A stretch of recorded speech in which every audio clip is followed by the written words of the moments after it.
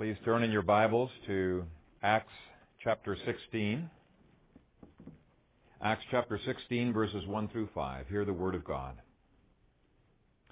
Then he came to Derbe and Lystra, and behold, a certain disciple was there named Timothy, the son of a certain Jewish woman who believed, but his father was Greek. He was well spoken of by the brethren who were at Lystra and Iconium. Paul wanted to have him go on with him, and he took him and circumcised him because of the Jews who were in that region, for they all knew that his father was Greek. And as they went through the cities, they delivered to them the decrees to keep, which were determined by the apostles and elders at Jerusalem. So the churches were strengthened in the faith and increased in number daily. Amen. Father, we thank you for your word. I pray that you would quicken this word to our hearts, that you would sanctify us by your word, you would enable us in our thoughts, our words, our actions to glorify you as we go from this place. We pray that you would enable me to clearly bring this word to you, that you would overcome the weakness of my own flesh, and we thank you, Father, for this privilege that we have of worshiping you in our responses. In Christ's name, amen. You may be seated.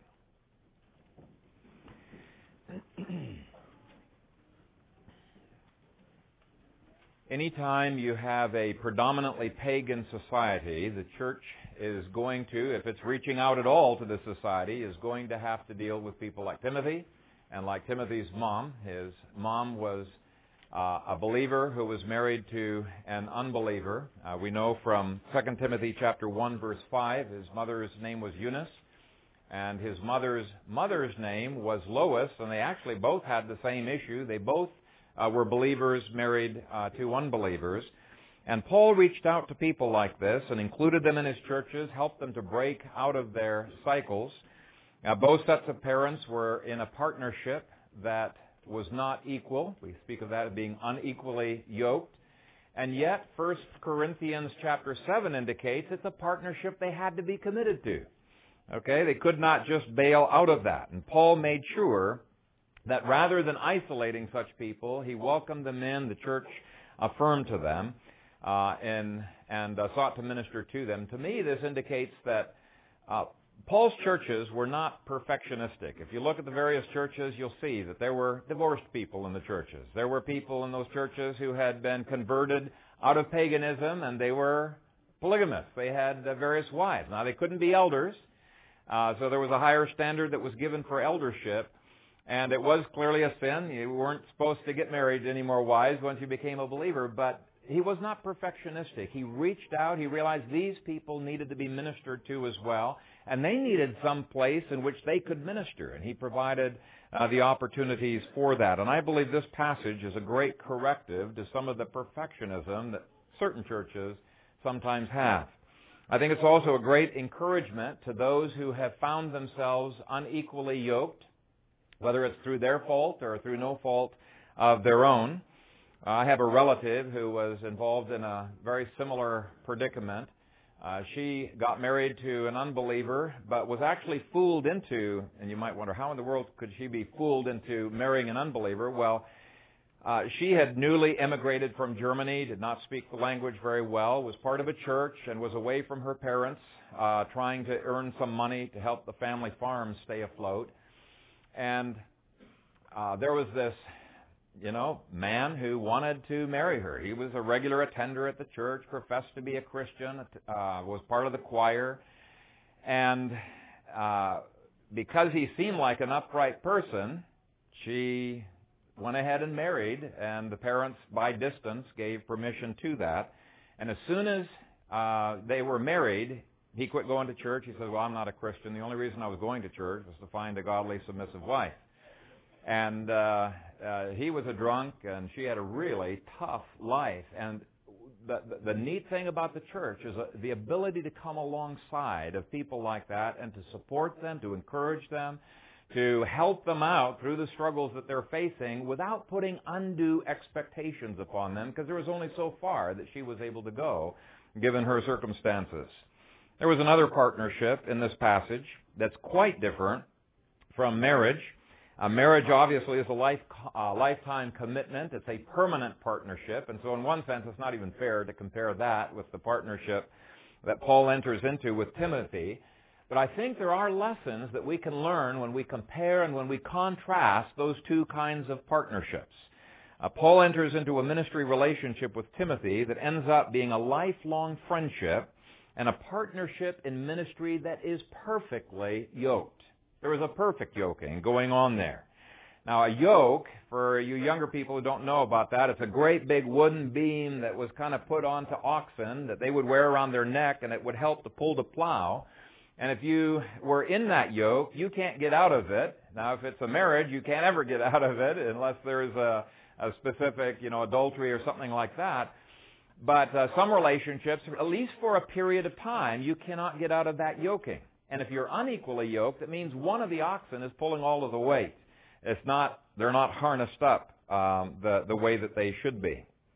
And as we examine these two partnerships, I think you'll see principles that can apply to business and politics and marriage and to other situations. But for sure, it's my desire that this gives us a handle on how we can help single moms and people who are yoked in a similar way that Lois and Eunice were, whether it's through their own fault or through someone else's fault. Now, the first thing I want to look at is why being unequally yoked is so dangerous and is such a difficulty for these people to be bearing. It's true that Eunice had a happy outcome from her situation. At least one of her children became a believer, but it's not the ideal. We're going to look, first of all, at 6 dangers that can happen when we're unequally yoked, and then 3 answers of God's grace that can minister in the midst of that situation. We're going to start with verse 1. Then he came to Derbe and Lystra. First thing that we see here is this is a rather strange place for a Jewess to be, because these two cities are on the farthest fringes of the Roman Empire, long ways from Jerusalem for sure, but a long ways from any Jewish community. If there were other Jews here, there were not enough Jews to be able to make a synagogue. Even in chapter 14, when the Jews came and stoned him in Lystra, they came from 100 miles away. None of them were living in this city, if you remember from what we discussed in chapter 14. And so when Timothy's great-grandfather moved here, he may or he may not have had any idea, and probably was unaware of the incredibly negative influence that would happen when he moves to an area where there are very few, if any, fellow believing Jews. 2 Timothy 1:5 indicates that Grandma Lois was a believing and a practicing Jewess, and so it's almost certain that great-grandpa was at least a practicing Jew. He at least pretended to have the faith, if he did not have the faith. So the question is, why did he come here, way away from any other Jews? Was it a great business opportunity? We're not told. But I think we can confidently say it was a bad move on his part, given the outcome that happened with his children. When a Christian husband moves to a new area, his first thought should be to the spiritual welfare of his family.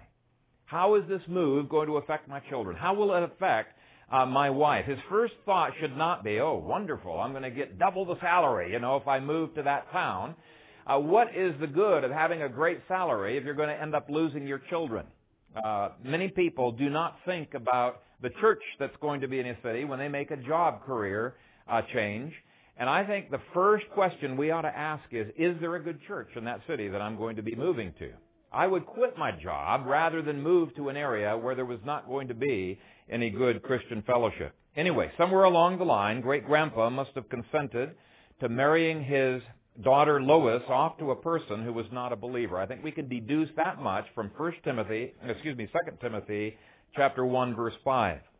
And so Eunice, the mother of Timothy, has an unbelieving father. She also ends up having an unbelieving husband. And what this does is that it has, at least he's not practicing his faith if he was a believer. And with an unbelieving husband, other priorities come into place that move the woman far from the influence of family and church. Now, at first, that may seem like a neat provision. If a person's in rebellion against the Lord, I don't need to face up to accountability to other Christians, but over time it becomes a terrible burden on their shoulders. And it may not be a physical distance like Lois and Eunice had. They were physically separated from other Jews. But probably the situation is going to be where the husband involves them in activities where it makes it difficult to fellowship with believers. It makes it difficult to go to church. But you can count on it. Being unequally yoked is going to bring some distance from God's people. So that's the first problem. Second problem is the continued unbelief of the person that you marry. Verse 1 goes on to say, "And behold, a certain disciple was there, named Timothy, the son of a certain Jewish woman who believed, but his father was a Greek." The "but" is contrasting him with her belief and practice. She was a believer, but he was a Greek.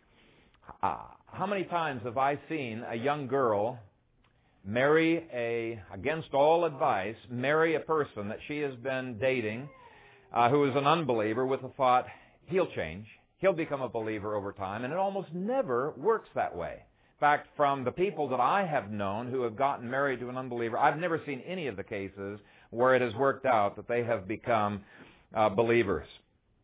Timothy is a grown man, and many people believe he's in his 30s at this point, and his father is still not a believer.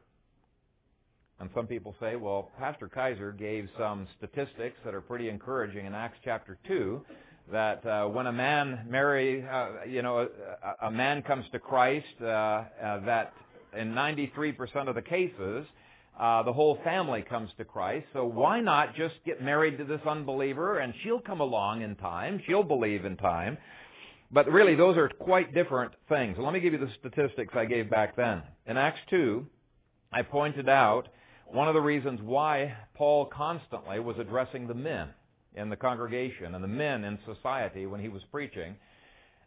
When a child is the first one in the family to come to Christ, there is a 3.5% probability that the rest of the family will come to Christ. This is statistics over the last 50 years in America and in other countries. 3.5% is pretty low statistical probability for those who are really intent on child evangelism fellowship and things like that. When the woman is the first one in the family to come to Christ, there is a 17% probability that the rest of the family will come to Christ. And if the man is the first one who comes to Christ, there's a 93% probability that the rest of the family will come to Christ. And so this is where people get some comfort. They say, well, all I have to do is get married to this person. 93% probability she's going to come along. We'll live happily ever after. And I really love this woman. Why not get married? But there was a huge difference between rebelling against God by marrying somebody that the Bible says you ought not to marry, and two pagans, one of whom becomes a Christian. Totally different scenario. And I believe that the statistics, and I haven't been able to find them, but people have indicated it is a far lesser influence when you've gone off and rebelled against the Lord deliberately. Far lesser. And so even the 17% for women and the 93% on the man's side is unlikely to happen. Now there is hope. We'll get to the hope section, but I'm just pointing out the dangers here for people who think, it's not really a big problem having a mixed marriage. Timothy is older, yet his dad is still an unbeliever. You can expect the same will happen today. Third danger is that pagan and Christian cultures often clash or get mixed together in an unhealthy way. And the technical word for that is syncretism. It's a mixture of things that really should not mix.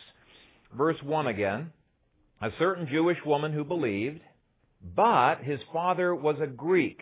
Now, I want you to notice, it doesn't just say that his father was an unbeliever. The word but implies that he's an unbeliever. That was point number 2. There is a contrast between her belief and his being a Greek, but he doesn't use the word unbeliever. He uses the word Greek. Says, but his father was a Greek. So what he's doing is he's setting up an explanation as to why it was that Timothy was not circumcised in verses 2 and 3. If you've done any study of the Greeks, and if you've read any history of the Maccabees, you will know that the Greeks despised circumcision. So, what you have here is you've got a Jewish culture and a Greek culture in the same home, and automatically there's going to be all kinds of tensions that are brought into that home. Tensions over differences like food and rituals and Sabbath days and hygiene and dress code, and there's just a whole host of things that would be coming into conflict. And here's the interesting thing, and this gives us hope for later on in this sermon. The text indicates that Eunice was a practicing Jewess, which means that this Greek father had allowed her to import an enormous amount of her Jewish culture into the home. She was able to get away with it. Not all Greek fathers would have been willing to do that, but she was allowed to do that. That meant she did not eat pork, wore only certain kinds of clothing, practiced purification measures, followed other ceremonial laws. But not all pagans would have been as generous. But here's the point. Getting married to an unbeliever automatically sets up one of two things: either cultural differences that will bring tension into the home, or compromise on the part of one or both of the partners. And that brings up an important side point. Just as a pagan, if he got converted to the Lord in the Old Testament and became a Jew, he would have immediately faced all kinds of cultural changes, adjustments that he would have had to make. This is the way it should be with a Christian. Sadly, it is not. Too many times Christians have a very pietistic view that the only thing Christianity is about is the salvation of my soul. You know, it's a ticket to heaven. But God's Word was designed to bring changes in the way we think, how we work, how we view ownership of property, our attitudes to rights and values, our treatment of women, our sexual practices, our views on politics, our attitudes to the future. There's so many things that it should affect. Let me just give you one illustration, and that's the area of feminism. Our culture is a very feministic culture nowadays, and many Christians have no idea of the degree to which they have been influenced in their families and in their churches by their culture, and the reason for it is they are not self-consciously realizing we have separate cultures. There's the Christian culture, there's the pagan culture. In fact, many times they're embarrassed by the difference if they are aware of the difference, but they're certainly not highlighting it. Now, that's just one area, feminism. You multiply that 100 times and you have a little bit of a picture of the kind of conflicts and tensions that will come into a household when an unbeliever is importing all of his cultural views and practices and values, and the Christian's trying to import into the family all of his Christian views and practices. Can you see the tension that is there? And what many times happens is that the believer gets dragged down over time. He's tired of the tension, or she is tired of the tension over time. That did not happen here. This woman retained her Jewishness. She chose to live as a Jew should live, and it would have been extremely difficult. And so I think she stands as a rebuke to us when we have two Christians in a family, and we're still living like Greeks. Okay? We should have it easier doing it that way, but she is trying to maintain her Jewishness, whatever the situation was, whether she had been married off against her will or whether she got into it on her own, we're not sure. So I think we can learn from her on that.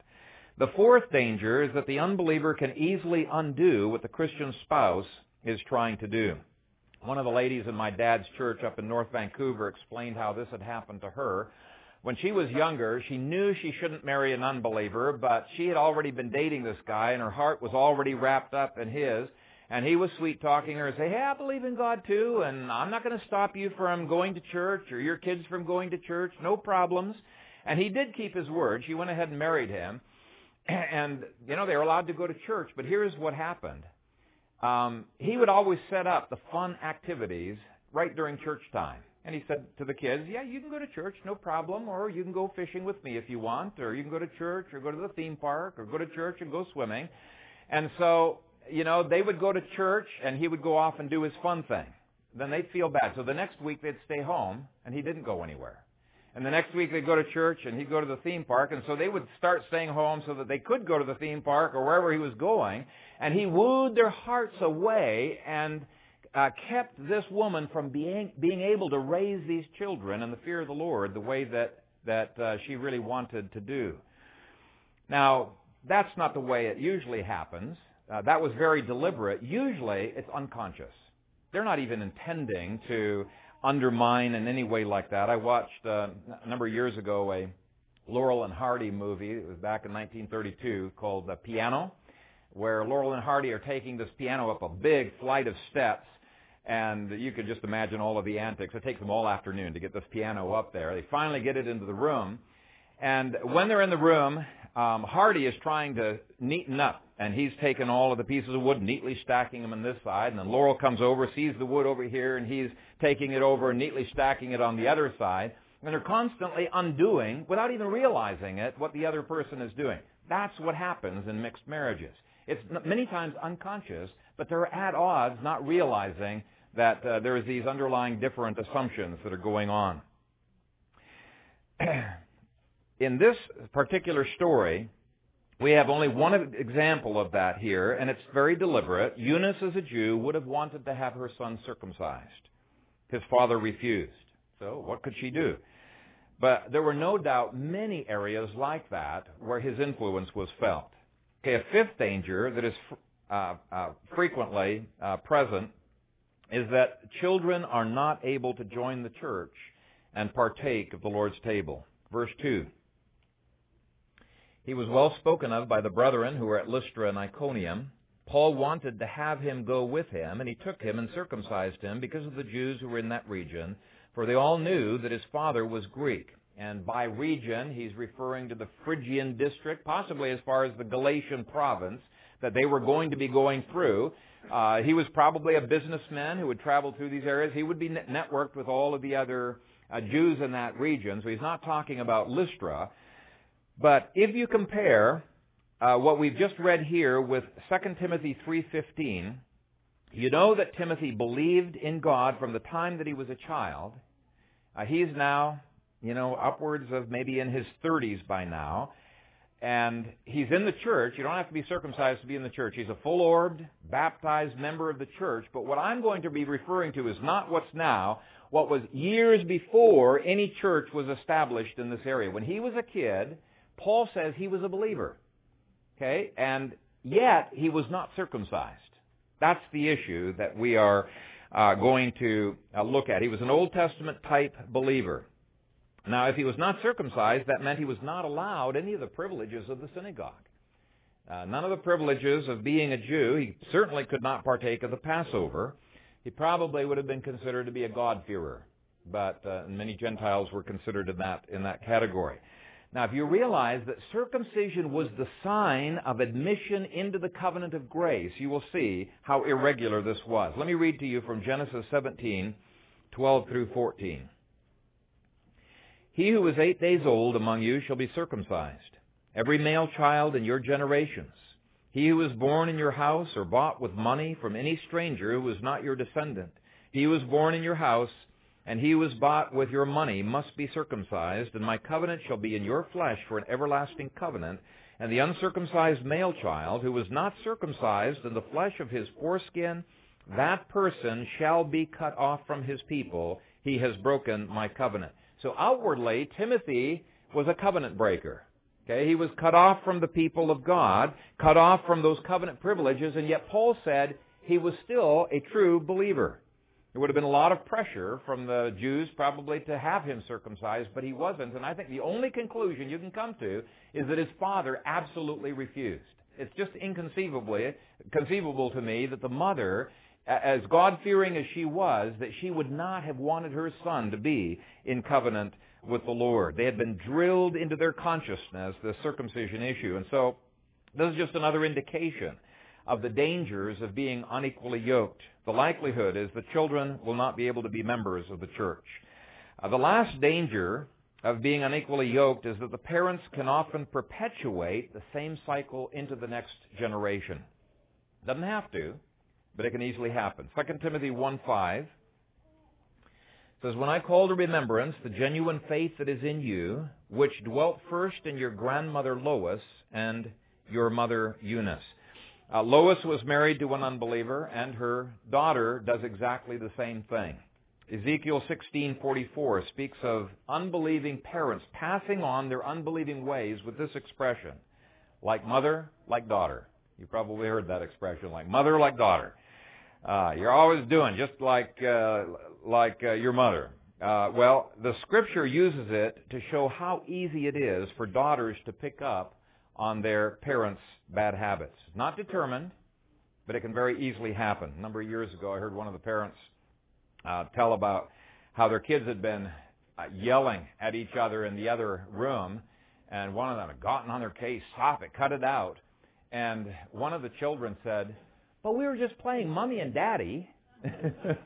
And they were thinking, oh, great. What kind of an influence that we've been having on these kids. And I'm sure you've experienced that yourself, where the kids so quickly pick up on our bad habits. We think, oh boy, have I been doing that? Yes, I have. And they just imitate. They follow what you were doing. Now, Eunice may not have had any choice, since marriages were often arranged by the Greeks, by the fathers, but certainly I think this is a danger we need to be aware of. And we need to be in prayer and be very encouraging to mothers who find themselves in this kind of a circumstance, because being a Proverbs 31 woman, it's hard enough when you have all the support in the world, but when you don't have the support, it is so much more difficult. And so we need to honor them, we need to pray, and pray that God's grace would bust into their lives and impact them powerfully. There was a remarkable grace that was breaking through into the life of Lois, into Eunice, and down into Timothy's life. And God's grace can overcome these disadvantages. You may have come from abusive background, maybe a lawless background, and yet you do not have to be determined by your background. God's grace is powerful to change. His grace is powerful to enable us to persevere. And if you just think of their background, I think you'll understand this. Anybody who's done much reading in the Greeks, you know that it was a very polytheistic, immoral society. Chapter 14, Paul had gotten stoned there, but prior to getting stoned, remember that they were worshiping them as gods? These people were very idolatrous. They took their idolatry far more seriously than most of Rome did.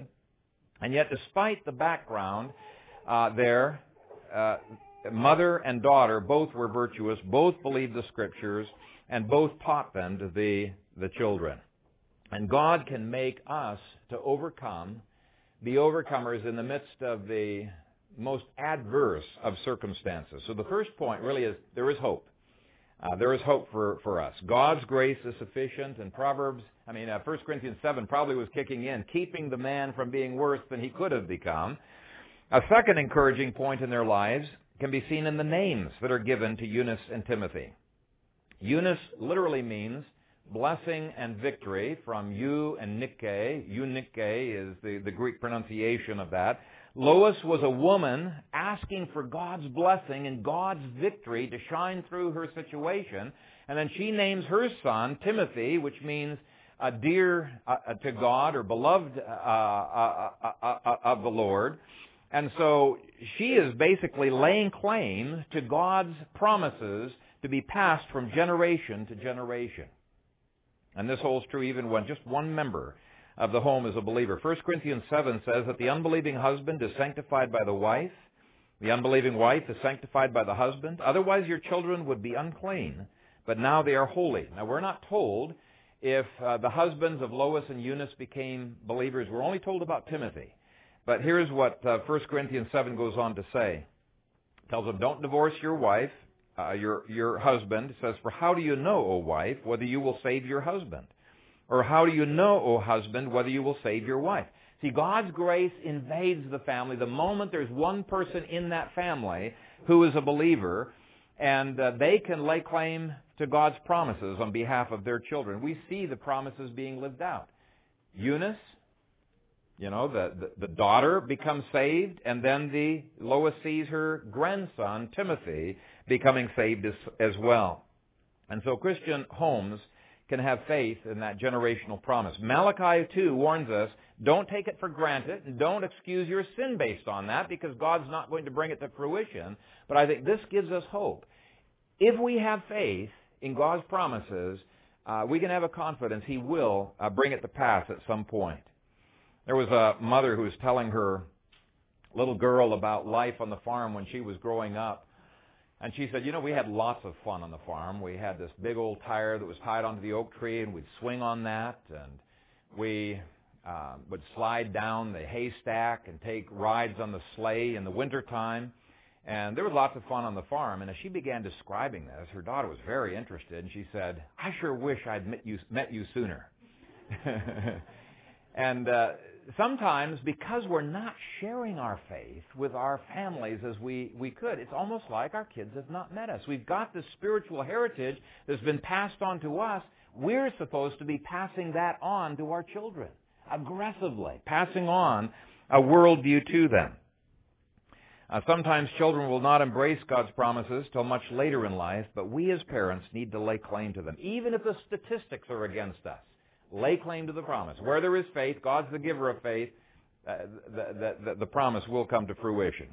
Third principle is that God's grace is stronger than paganism, and it can enable a person to break out of the cycle. And in this particular case, it was the third generation that made the greatest strides in breaking out of that cycle. As you know, Timothy was a great church leader. There were 2 books of the Bible that were written to him. Paul was so close to Timothy, he said that he was his son.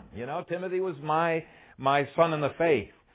But Timothy is an example where bad influence from previous generations can be broken off in one generation, and the good influences can be progressively built upon over generations. It is paganism to fatalistically think that we have to repeat the mistakes of our parents. That is a pagan concept. Now you say, Pastor Kaiser, you just quoted like mother, like daughter. But that passage, like mother, like daughter, was being quoted about unbelievers. It does not apply to believers who are being conformed to the image of Christ from glory to glory. And so there is a difference. We're supposed to be able to stand on our parents' shoulders and go beyond where they've ever been able to go. If every generation has to start off at the same place the previous generation did, there's never going to be progress. This is the basis of building a dynasty. It is it's progressive. You'll never build a dynasty if you make your children start off where you did. Some people say, well, I had it tough when I was younger. I'm going to make sure my kids, they're going to learn character, And I think this applies to finances. Every generation should be financially a step ahead of the previous generation if you're going to be successful in building a spiritual dynasty. Every generation should be ahead of where you have been in terms of how they courted and how they are teaching their kids and the kind of theology they have. There needs to be this advancement generation by generation. Now, how did God break them out of the cycle? I see 2 hints in their lives of the means that He used. It's the Word of God and that Word being lived out by way of testimony. Please, why don't you just go ahead and turn with me to 2 Timothy 3, where we see Eunice using the power of God's Word in her son's life. She's got a confidence that this Word is going to do something in my son's life. It is a power that even goes beyond the baby's understanding of it as she speaks the Word into her baby's life. Okay, 2 Timothy 3, verse 15. Paul tells Timothy that from childhood you have known the Holy Scriptures, which are able to make you wise for salvation through faith which is in Christ Jesus. Now, just look at the Scriptures first. The Scriptures are powerful for transforming a person's life. They have a power that goes way beyond our words or our actions. It's the power of God that is at work at us. How does he word it? It's sharp, powerful, sharper than any two-edged sword, piercing down into the person's life.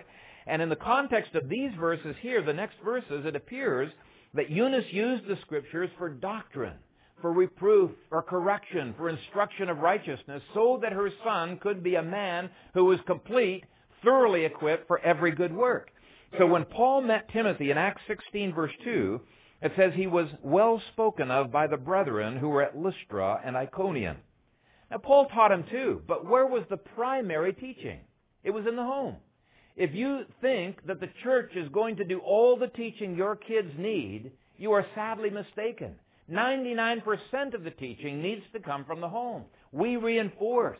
We dovetail together with what you're doing. But it needs to be from the home. Now, when did this begin? It's a really cool word here. The Greek word that is translated as childhood has as its dictionary meaning unborn child or embryo. Very rarely it is also used of a newborn infant. It's never used beyond a newborn infant. It's the word brephos. This is the word that was used when it talked about John the Baptist leaping in his mother's womb for joy. Now, joy is a rational concept. You can't have joy without some kind of rationality. There's many verses like that that indicate that there are babies. They're not just, no brain waves, nothing going on. These babies are able to think.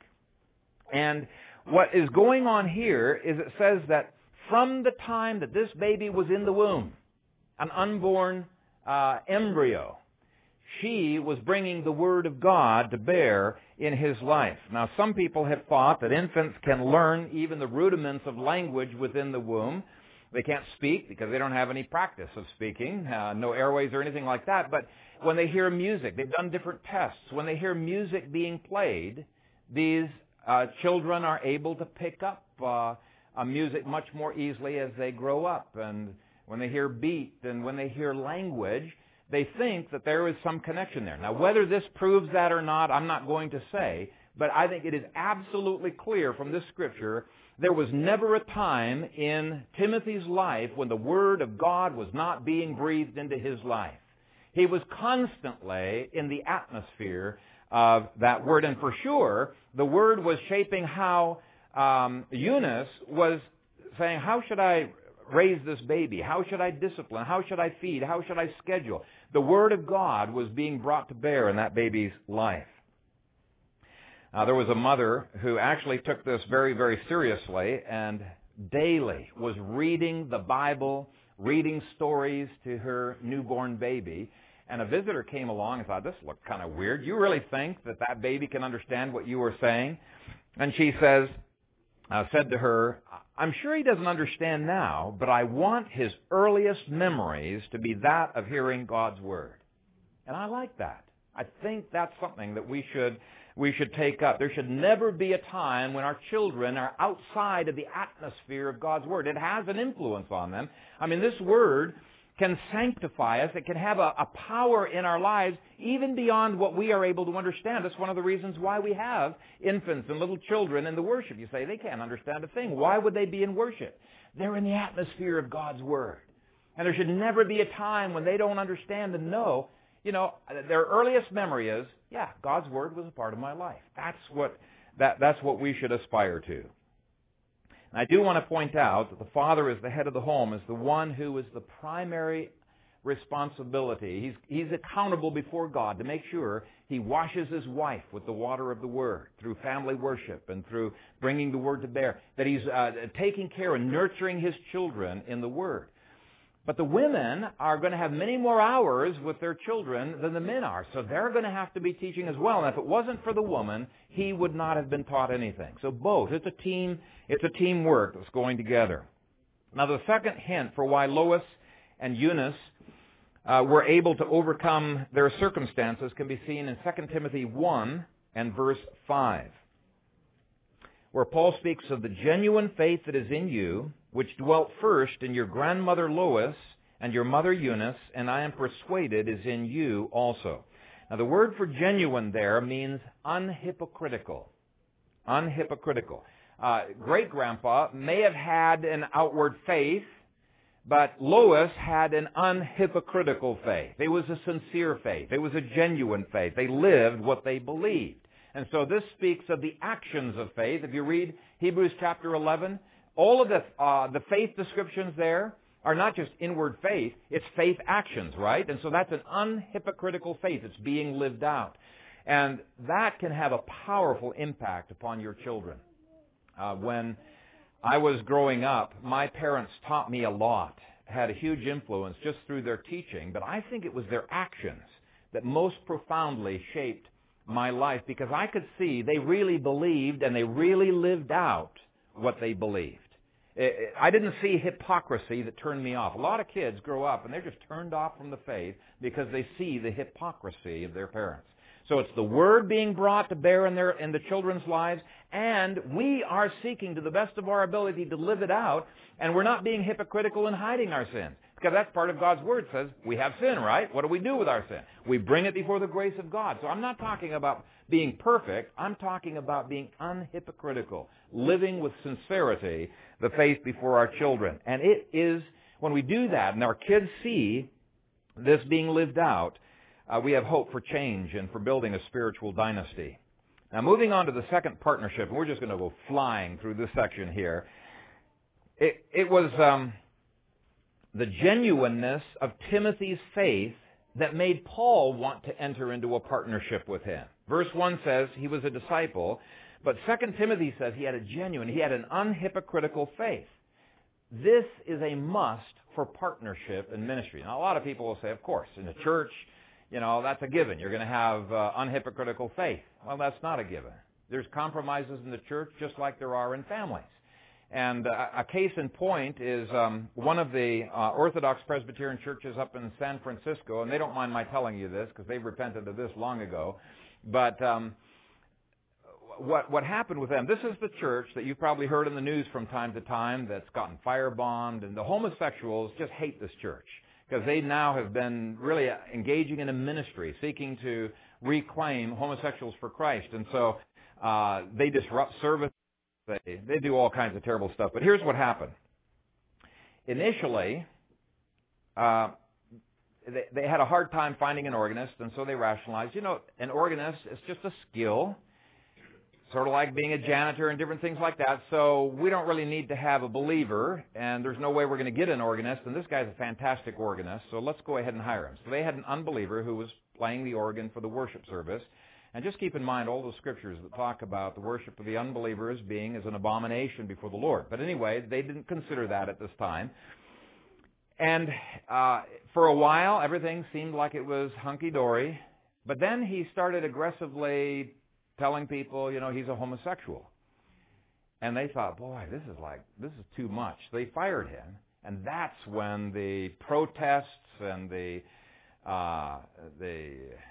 graffiti on the walls and all kinds of horrible things that these guys have gone through, the firebombing, started to go on. And they had to rethink their ministry and their policies because the court cases made them more consistent. And they said, well, the treasurer needs to be founded on faith. And the janitor, everybody needs to, because the court was making them. They say, well, that's being legalistic. But you need to ask, if it is a partnership that you've entered into, how can two walk together unless they are agreed? Faith really should be the foundation for our partnerships, whether it's in business or elsewhere. Now, that doesn't mean you can't deal with unbelievers or sell things to them or, engage in trading and things like that. I'm talking about full partnerships. Now, the second thing that we see is that Timothy was commended by the church. Verse 2 says he was well spoken of by the brethren. On any partnership, it is wise to get counsel from other believers before you make a decision. That's one of the reasons that we are following the courtship model in our family. It's because you got at least 4 objective parents that are involved in helping to, hopefully they're not blinded by emotions as well, but hopefully there's some extra input being commended by the brethren. This is one of the reasons why when we have deacons or elders coming in, we want the brethren to give their commendation. That's why you vote on it. This is why I have to bring credentials when I come to a presbytery. I think in any case, we can easily make mistakes on partnerships, just like my relative did, if we don't have investigation and help, commendation from others. Third thing, made this partnership work out great, is that someone was in charge. Verse 3 says, Paul wanted to have him go with him, and he took him. Paul's obviously the leader there. He's the senior. There's a senior and a junior relationship. Someone was in charge. I knew, actually, one of my relatives had a business partnership with a person, but they did not write things out. There was no clear cut of who's responsible to do what. Nobody's in charge. And they had constant conflict. It was so difficult to know because they couldn't come to agreement. There was not any line of authority. So it does make it very, very awkward, a lot of frustrations. Fourth thing that made this such a good partnership is that Timothy was a perfect fit for Paul's team. Now, I'm not a perfect fit for every team. and you're not a perfect fit for every team. There could be an elder, Presbyterian elder, who is a great fit for another church in this city, but would not be a good fit for this ministry team because he's in such disagreement with some of the things we consider fundamental distinctives of our church.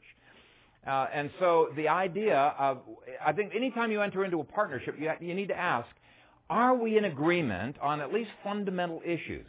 Do we complement one another in the way in which we think, in the way in which we act? I think that's a whole purpose for courtship, to find that out. It's not enough to have a husband and a wife connect on a romantic level. Now you got to discuss worldviews and personalities and practices. Those all should be discussed. Now, on the other hand, some people think we can only have a partnership if we're total agreement on everything and if we have total likenesses on everything. You could not get more different backgrounds and upbringings than Paul and Timothy had, and yet they're a perfect match. Boy, it was incredible, the differences. Even their personalities were different. 2 Timothy 1:7 indicates that Timothy had a weakness of timidity. You don't find a shred of timidity in Paul. Here's an anxious, fearful person, and Paul compliments him and helps him to grow and be strengthened. And so each person has their strengths, each has their weaknesses, and those complemented one another. I'm not going to take the time to show how that all is. You could just, I think, just from your own reading, you probably recognize that that's the case. Fifth thing that I see about both Paul and Timothy is their willingness to sacrifice for the sake of the kingdom. You can see that in verse 3. And he took him and circumcised him. And I think that is a sacrifice. And it's not too comfortable. And yet, Timothy showed that he always put the kingdom of God first. Now, I should hasten to say here, this was not something he was compelled to do.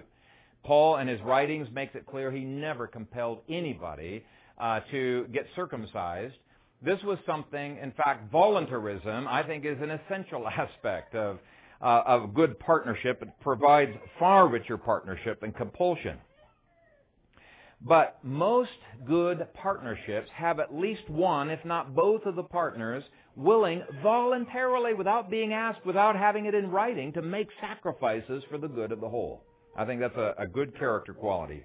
Verse 4, this is point F, indicates that the whole partnership was under authority. It says, and they went through the cities, they delivered to them the decrees to keep, which were determined by the apostles and elders at Jerusalem. Paul modeled to others what it meant to live under authority. I know people who, they want everybody else to submit to them, but they're not willing to submit to anybody themselves. And Paul did not model that. He modeled being under authority. If you're a young woman who is looking for a husband, you need to find out, is this man accountable? If he's not accountable, if he's not under authority, that ought to be a scary signal right there. But the verse I just read does bring up a question. If the decrees of Jerusalem said that circumcision must not be imposed on the Gentiles, why did Paul circumcise Timothy?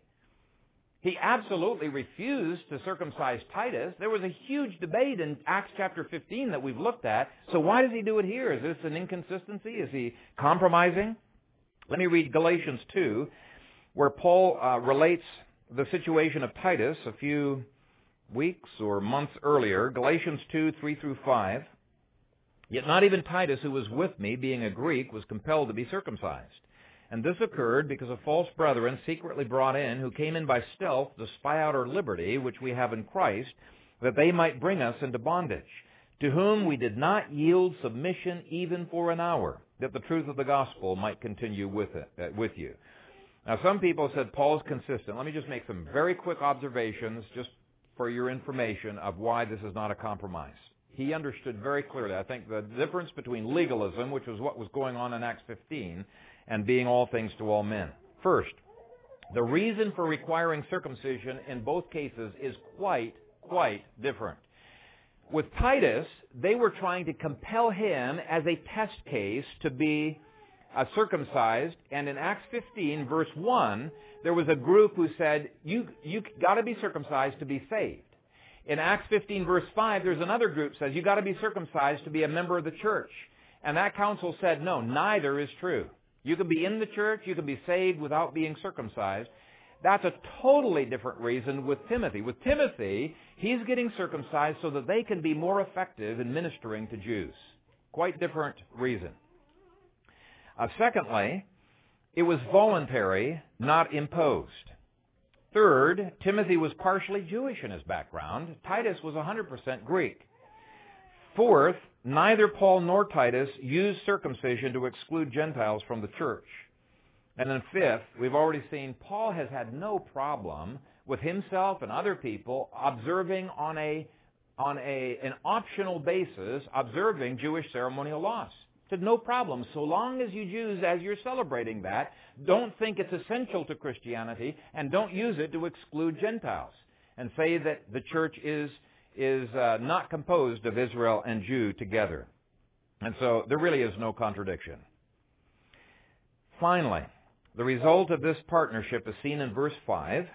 So the churches were strengthened in the faith and increased in number daily. And I think this is such a beautiful tribute to the power of a good partnership in ministry. God's blessing everything that they did. And that's what we want. We want the Lord's blessing. Now, of course, none of that could happen unless they were rooted and grounded in Christ. Unless He is the senior partner in their ministry. 2 Corinthians 6, verse 1, in one translation, speaks of us as being God's partners. 1 Peter 4:13 speaks of being partners of Christ. Hebrews 3:14 says we have become partners with Christ. Now, when you think about it, those are absolutely amazing statements. To be partners with Christ? I mean, if there's any unequal yoking, this is the ultimate unequal yoking. For us to be partnered with Christ, I mean, we can do nothing without Him. And yet, in His grace, He has made provision to lift us up. He says His yoke is easy. Why is it easy? Because we're unequally yoked. He's the one pulling that yoke, right? Because He is the senior partner, He helps us out. Though He needs nothing, He has made provision so that we are indispensable to His kingdom. Even though He could do everything that needed to be done, including regenerating everybody that needed to be regenerated, just like that, He could send His angels. Instead, He has chosen to be partners with us, or as 1 Corinthians 3:9 words it, God's fellow workers. God's fellow workers. That's just a staggering concept. It ought to humble you into the dust when you consider God stooping Himself to be your fellow worker, to be in this kind of a partnership with you. And yet what a privilege it is. What a comfort. Let me relate a story in ending. F.B. Meyer wrote about two Germans who wanted to climb the Matterhorn. And they hired 3 guides, very professional guides, and began their ascent of the steepest and the most slippery part of the Matterhorn. Men roped themselves together in this order. There was the chief guide, the traveler, traveler, and guide. And they had gone up part of the way, and the last guy, who was a guide actually, quite a professional, fell off of the side of the ice. And they were able to hold on for a while because they had cut little niches that their feet were sticking into, but they weren't able to hold on long enough. And then 2 more fell, and finally there was only 1 guy up there. That top guy had driven a spike deep into the ice, and so he was able to wrap the rope around, keep them all on, until finally they were able to get their footing again. And F.B. Meyer concluded his story by drawing this spiritual application. He said, I'm like one of those men who slipped, but thank God I am bound in a living partnership to Christ, and because He stands, I will never perish. It's Christ's unequal partnership with us that enables us to overcome the mistakes that we make in our partnerships down here below. Maybe you've blown it with your wife this past week, and you've said things or done things that you ought not to have done. It's because of His partnership with us. You can be forgiven, you can be empowered, you can move on, and you can forgive each other as well. It's because of His senior partnership. Now, that does not mean that when you're looking for a partner that you can just ignore the issue of looking at qualifications. You know, what kind of good mountain guides are we going to have? You know, what kind of good partners are we going to have in this expedition?